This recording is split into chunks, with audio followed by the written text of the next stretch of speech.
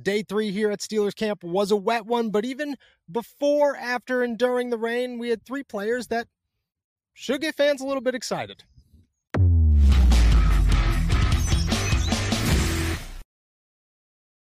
What's going on, everybody? I'm Noah Strackbein. Thank you for jumping on to Steelers to Go, your daily to-go cup of Pittsburgh Steelers news and analysis. Find us on youtube.com/allsteelerstalk or subscribe anywhere you get your podcast. As always, we are live from St. Vincent College in Latrobe, Pennsylvania, talking about day 3 of Pittsburgh Steelers training camp. It was a good one. Poured.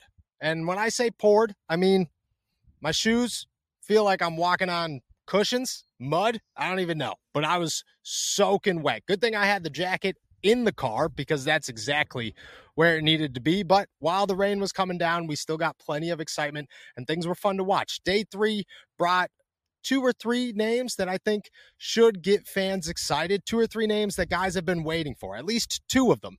The big one was Hakeem Butler, who had not 1, 2, maybe 3 big plays on the day. One was a deep ball against Luke Barku, a little bobble, but he came down with it. And when you're that big, you should always come down with the deep balls. It was nice to see him go up and get that one. And then a few plays later, Mason Rudolph comes in practice. Hakeem does a little out, does a little up, wide open once again, makes a huge play, 30, 40-yard gain on both of them. Earlier in practice, he caught a little out, took it a good 60 yards. I don't know if he would have got tackled, maybe 15 yards in, but either way, that's a first down. Best case scenario, it's a touchdown for the Pittsburgh Steelers. It was really nice to see him break out here on day 3. He was quiet, and it hit a point where you were starting to get concerned. Was the hype too much? Is he going to let people down? There's a lot of excitement around this guy. Fans want to see Hakeem Butler thrive here in Pittsburgh. When you're that big, when you're coming off such a good season in the XFL, you should be able to do something, but he wasn't able to for a while. OTAs and minicamp, I won't lie, I was a little disappointed in what I saw from Hakeem Butler, and through the first 2 days, I thought he was going to drift into nothing. I looked at the guy and started to worry, man, is Hakeem Butler just not an NFL player? And that happens all the time. But he comes out here, he has a huge day. I think he puts himself on the map. Right now, the Steelers' bottom of the depth chart is probably favored to lean towards Miles Boykin and Gunnar Olszewski. They're both great special teamers. Miles Boykin, I believe, still holds strong to that because he is such a good special teamer and a reliable pass catcher. Gunnar is more just strictly special teams, but he has kick returning ability. And what really makes him a quality option for the Steelers is that he is possibly their best run blocking option as a receiver. The Steelers love that. It's always useful. If you're at the bottom of the depth chart and you could play special teams and you could block, that's a quality wide receiver to have. Hakeem's got to prove that he's better than both of those. And I think the best way he could go about that is to show, hey, look, I can make plays, man. I can make big plays. I can force my way onto this depth chart.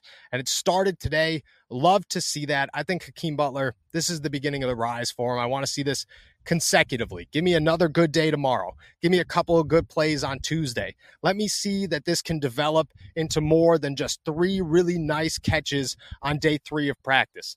If this gets consistent, I have a hard time believing that Hakeem Butler doesn't become a name to watch. Maybe the next Jaylen Warren to start to break out, the next Steven Sims a little bit, Anthony Miller a little bit, just to earn his place in the rotation, start to move up. Instead of Mitch Trubisky and Mason Rudolph throwing you passes, next thing you know, Kenny Pickett's throwing you passes. And then you start feeling a little bit better about Hakeem Butler and how the ball is rolling in his favor. There are 2 other ones. The second one is Connor Hayward, who I've talked about a number of times on here. The guy continues to impress. He just feels like the most natural route runner the Steelers have, outside of Deontay Johnson, of course. And that is crazy to say because this guy right now could be viewed as a fullback, could be viewed as a tight end.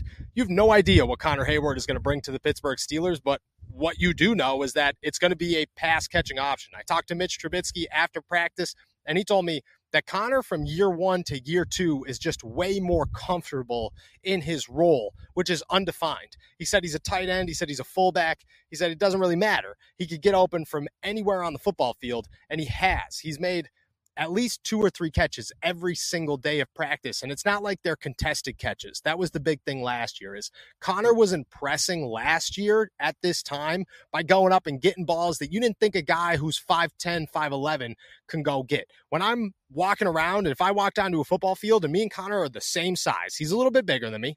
And by bigger, I mean muscular. But we're the same height. And if you told me, go catch footballs against men much taller than I'm not going to go do it. Connor Heyward did last season, and that's what kind of put him on the map. This year, it's just he's always open.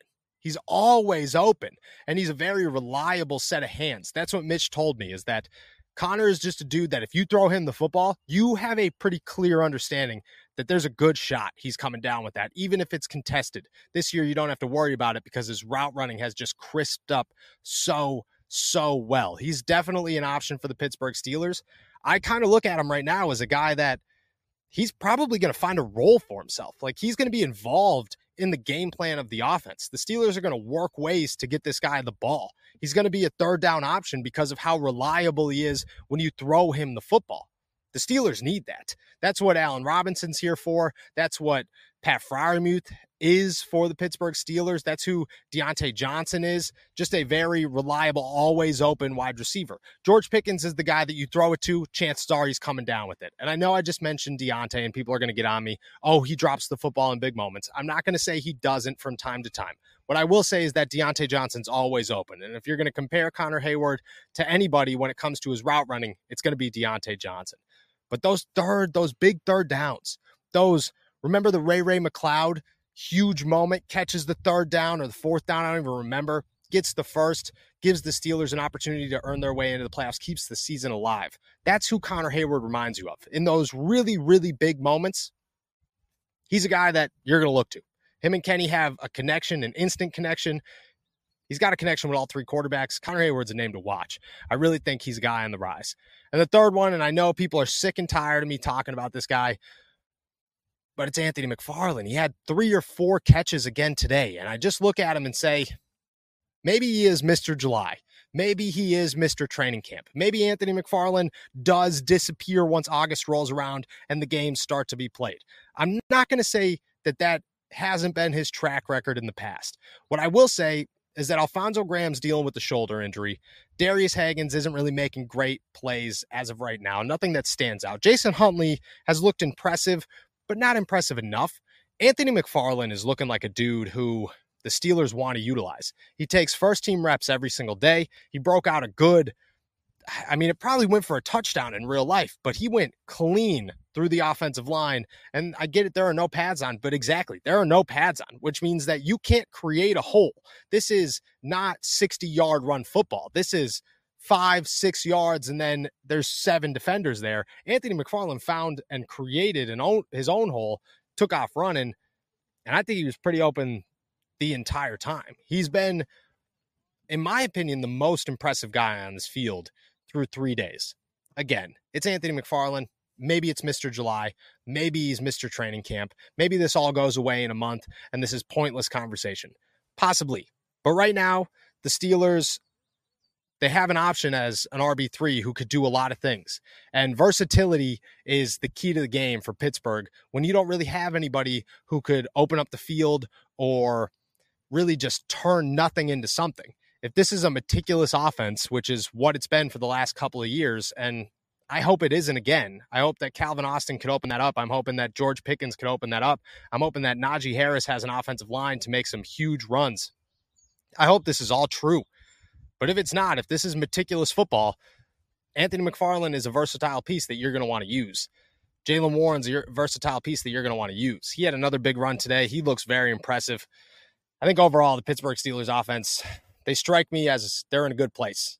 I think I want to see a little bit more out of Kenny Pickett, but he's looked very consistent. And I think that's all you're looking for right now is Kenny throwing interceptions? Most times, no. Last year, every single day you were tracking how many interceptions the quarterbacks have.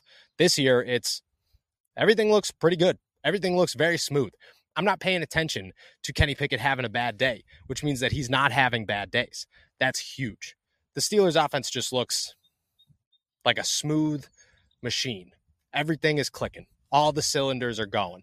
Everything is operating. And you're getting guys like Hakeem Butler, Connor Hayward, and Anthony McFarland that are coming off the bench and making plays, which is huge. You want to be deep. If your superstars are George Pickens, Deontay Johnson, Allen Robinson, and Pat Freiermuth, and then Najee Harris is taking over the backfield, and Jaylen Warren is expected to make big plays, that's awesome. But if Hakeem Butler could come into a game and have a 60-yard reception, that only adds to it. If Connor Hayward could have 4 receptions for 100 yards once every 6 games, that 6th game, your chances of winning go up pretty significantly. And if Anthony McFarland can actually be utilized and turn this into not just a July thing, I mean, the Steelers drafted him in the 4th round for a reason, and I'm going to stick to that. And I know I get pounded in the comments for this one, and I know everybody tells me, dude, he's Mr. July. And I don't disagree with you. What I'm saying is right now he looks impressive, and that's all I'm reporting on, is how impressive these guys look. And the Steelers offense might be a little deeper than we expected, which is great to hear 3 days into training camp.